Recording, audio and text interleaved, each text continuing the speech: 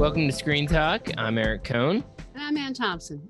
And we are here, and believe it or not, the very last Screen Talk of this very long Oscar season. We've been in longer Oscar seasons before. In the last few years, I feel like they've dragged on for periods of time where you never really thought there was going to be an end. We always knew there was an end in sight for this one, but it still kind of feels like, especially with South by Southwest happening this weekend, like we're sort of in two worlds at once. Everything is happening all at once. But here we are. Here we are at the end of Oscar season. So we're actually supposed to go to an Oscar party tonight, a pre-Oscar party. We're supposed to, you're in town. I'm here. You're at some godforsaken hotel. Yes. And you and I are going to go to the Oscars on Sunday. But before we get there, I had the onerous task of assembling my final 23 category Oscar picks, which is always a very stressful thing, because sometimes you're confident, about certain categories. And then in this year especially, there are many anomalies, many reasons why the predictions are more difficult to do. I mean, I think this year what's been so fascinating is that it's like, even though Everything Everywhere All at Once came out a long time ago and has been a major contender for a while and has been a front runner for Best Picture for, you could argue, months, it still feels like there's a kind of instability to the season where every few weeks certain things have shifted and it's harder to be certain about certain key categories. That's right. And part of that is that if there's this sort of unanimous snowball roll that occurs that other people often complain about, where everybody's just massing on to the same thing over and over and over again, you go, okay, that's what's going to happen. But this year it isn't always like that. And there have been people winning this and other people winning that and other people winning that. And that makes it more difficult to be confident about your picks. You have to go with your gut more. Yeah, I mean, I came later to the Oscar party than you have, but one thing that I remember learning from you and others is that there really is a science to this stuff, and the whole like kind of cliched conversation about Oscar bait is so much more complex when you break down every stage of the season. But what's been really fascinating to watch this season is that many of these sort of classic rules that we would use to predict the Oscars have seemed to have been broken. And so an Oscar pool cannot be won simply by following the most obvious, say, looking at SAG and then saying, well, obviously, if this happened, then this movie will win. Yeah, the logic of it, if you do it as a science, is to pick, the obvious areas of support. So if you recognize that All Quiet on the Western Front is supported by the international bloc, as they're calling it, because as evidenced by how well it did, at the BAFTAs, then that's an area of support. But Everything Everywhere All at Once is doing much better here with the guilds, and it's won an enormous number of awards across the board. But that doesn't mean it's going to win everything at the Oscars. It's going to win a lot, I'm sure. Well, we should get Best Picture. It's not going to win all 11 of its nominations. Yeah, I don't think so either. And I think even people who love that movie would probably want to spread the love no matter what. But it's fascinating to me. I just can't get over how popular that movie has been. I mean, it is. I was on an airplane flying into LAX today, and I saw on all these little screens, people were watching Everywhere All at Once. They were. It's just fascinating. Way to watch that movie. I know, but then eventually I fell for it, and I started watching it too. I just sort of like returned to this movie I'd seen a year ago at South by Southwest, obviously in a very different context, and I was struck by, in spite of how weird it is, it does have a lot of things that even somebody who maybe says they don't get it, or it's not kind of their movie, can appreciate. The Michelle Yeoh performance, the Asian American family dynamic, and all these different elements you start to understand in retrospect. Is the emotional thread that carries through to the end, so that the mother-daughter story, the husband-wife story, the family story, and the immigrant story all come together at the end.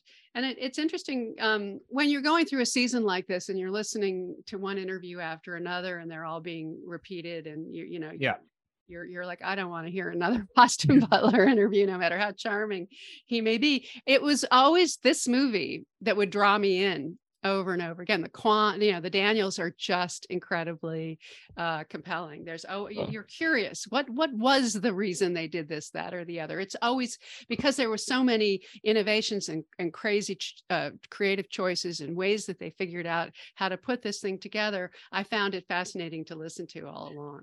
Also they're younger guys, and they didn't make this We movie haven't to heard be their of an interviews awards. a million times. Exactly. And there's a sincerity there that even Spielberg has been appreciated. I mean, the fact that Spielberg went to Berlin as part of his campaign still gave the Daniels a shout out, and so it almost benefited them in hindsight when you really think about it. I mean, as you put it in your piece of Fableman's, it sucks to be out in front when it was. I mean, it was not the right moment for that movie to really take off. But what's so nice So about it, I mean, if you go back to the way we talked about it at the beginning, I was always afraid that the mainstream of the Academy couldn't accept everything everywhere. And that's still true. There are people who don't accept it, but the bandwagon is rolling forward, yeah. There's no question about that.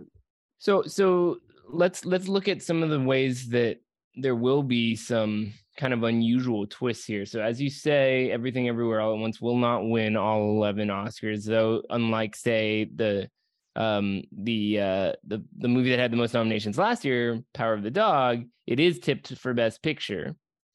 But it does seem that there are some key categories we can look at, like, for example, why don't you walk us through? It's It'll top 5. win Picture in my brain, I think, and Yeah. Director. I think it'll win Michelle Yeoh over Cate Blanchett. Very close race. So if Cate Blanchett wins, I wouldn't be surprised. She seems to have the edge. She has a lot of precursors. It isn't about the precursors, though, this year. I mean, like, people like to say, if you get BAFTA and you get this and that, then you're going to win. It isn't like that this year. This is about the split momentum that Yeoh has generated from all of her winning speeches. Yep. So the Spirit Awards or whatever.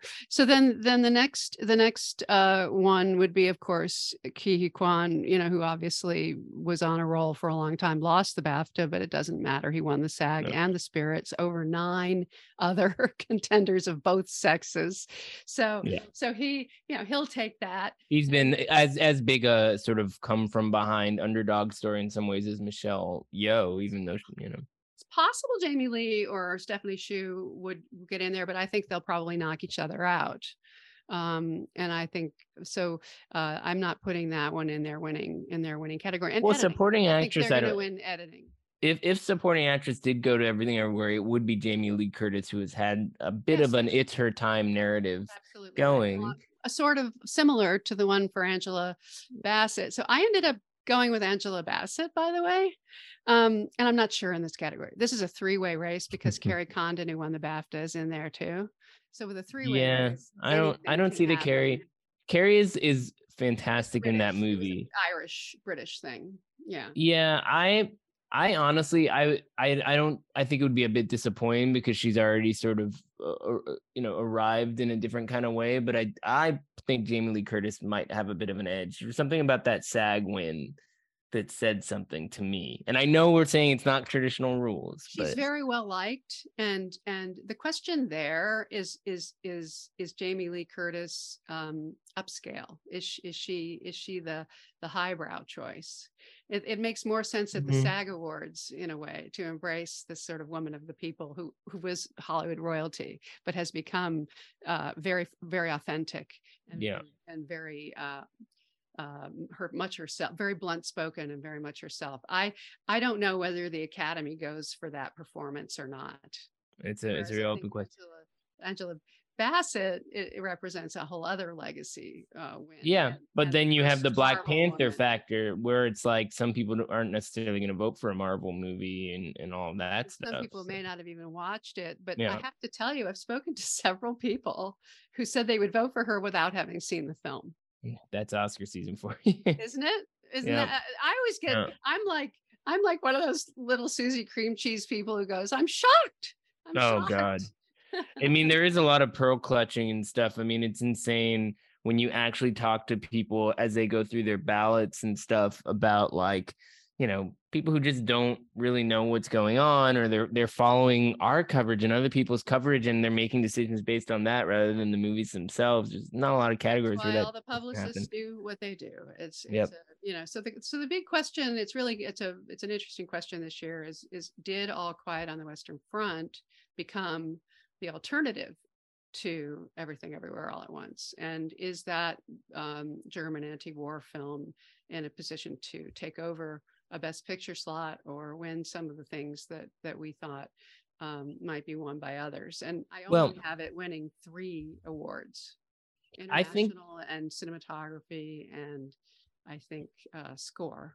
Yeah, I think the thing that's a real question mark here would be adapted screenplay, right? I mean, it doesn't seem likely that Sarah Polley.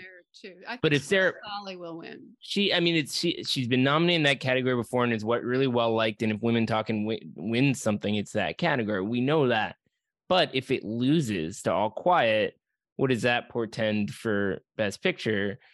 You know, this is what happened with Coda. Going to finally win its best. Pete Hammond, and there's others who have theories about how, you know, All Quiet came in kind of late. You and I both observed this, you know, that Netflix was pushing Bardo and pushing Glass Onion when they could have been pushing All Quiet. And then it turned up in the short lists for the Oscars. It turned up with 14 nominations at the BAFTAs, and suddenly Netflix was sort of scrambling to get into the game, and they did a great job with it. Yes, I think they did a very good job of sort of positioning it as the more kind of familiar Oscar movie for people who might be put off by what the obvious frontrunner was, and that was their opportunity. But they may not have lined up all those sort of guild nominations along the way, you know, so that we don't have all the precursors lined up for that one that we have for the others. Yeah, but honestly, I think Netflix. It's easy to predict it.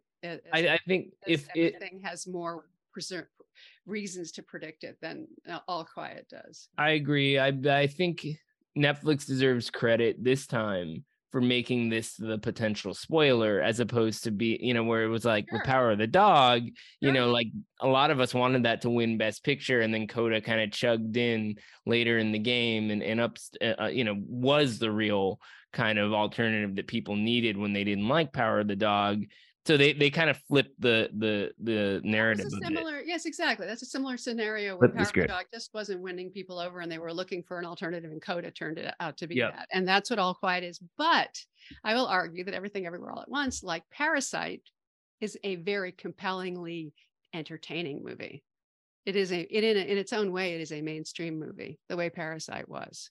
Whereas All Quiet on the Western Front is much more of a conventional war picture, brutal, beautifully handled, but not what you would call a fun ride.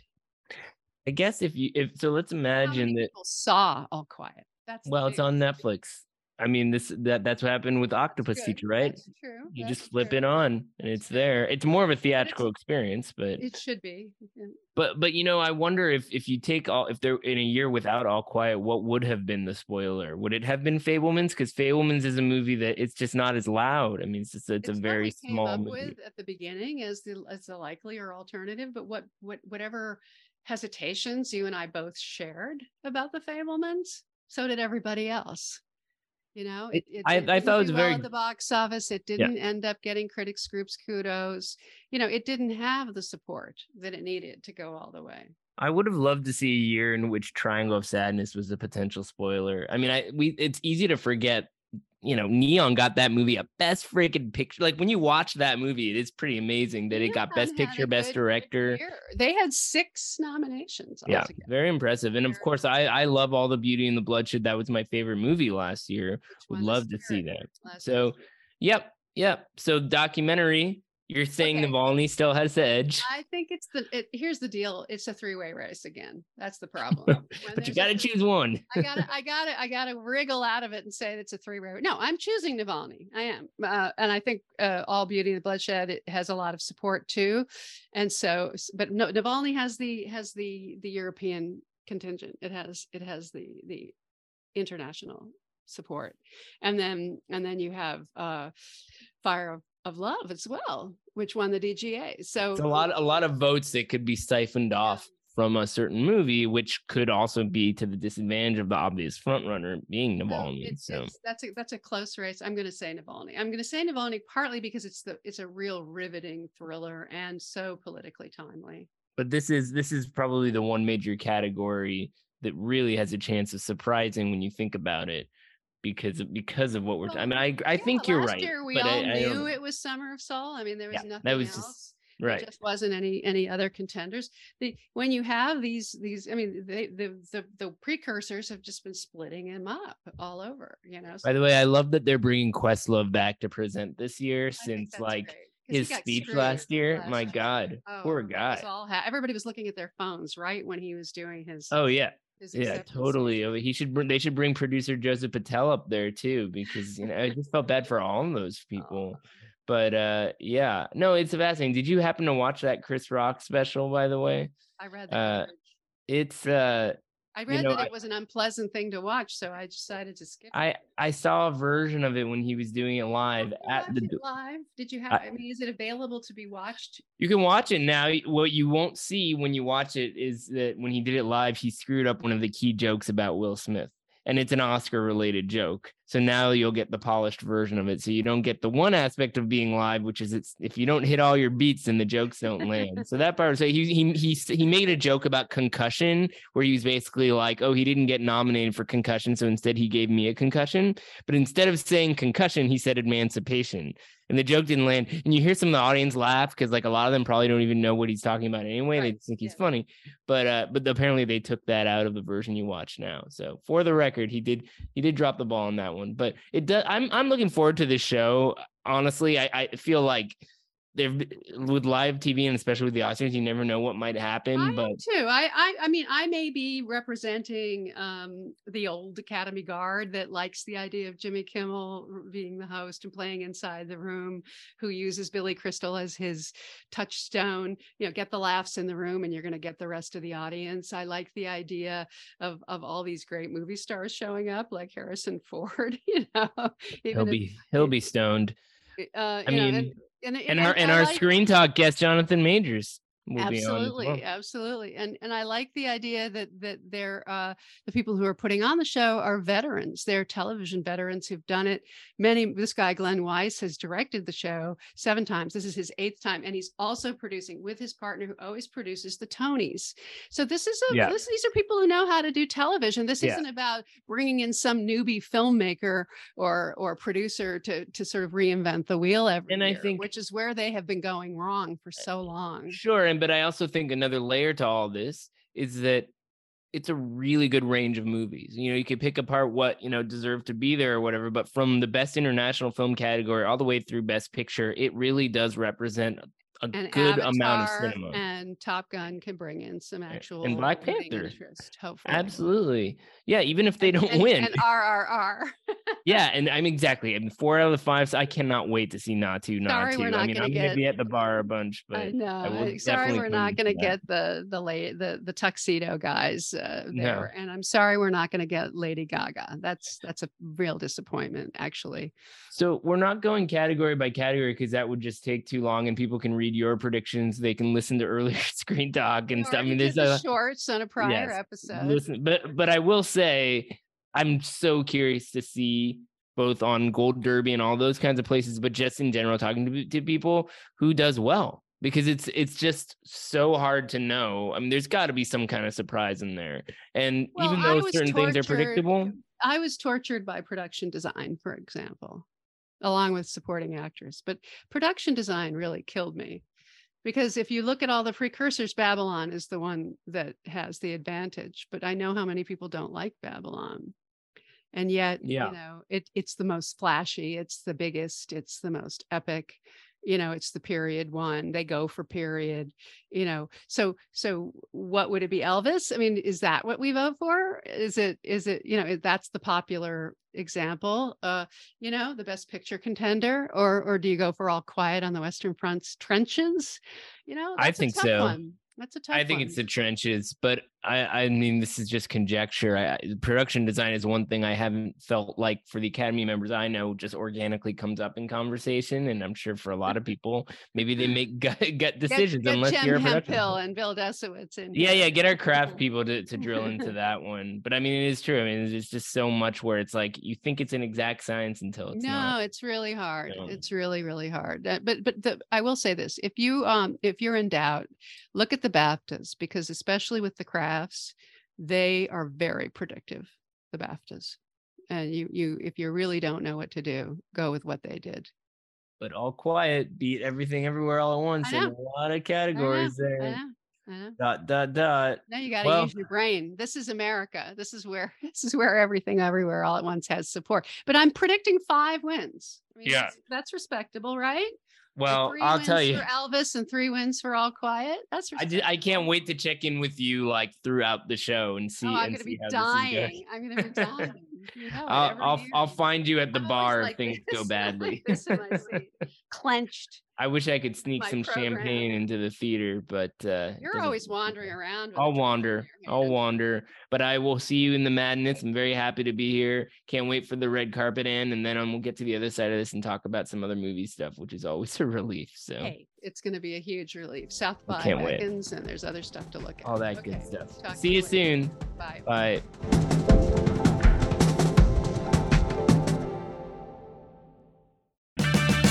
Purchase new wiper blades from O'Reilly Auto Parts today and we'll install them for free. See better and drive safer with O'Reilly Auto Parts.